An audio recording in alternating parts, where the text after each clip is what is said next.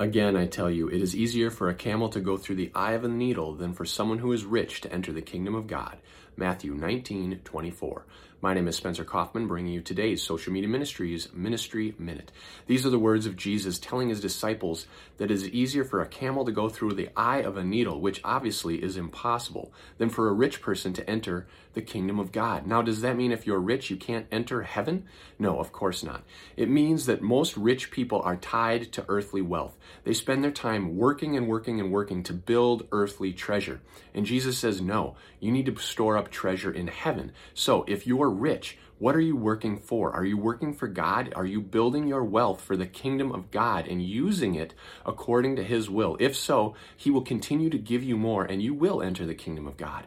But if you're tied to earthly things, if possessions are what's most important to you, then you need to shift your focus and transform your mind to focus on heavenly things.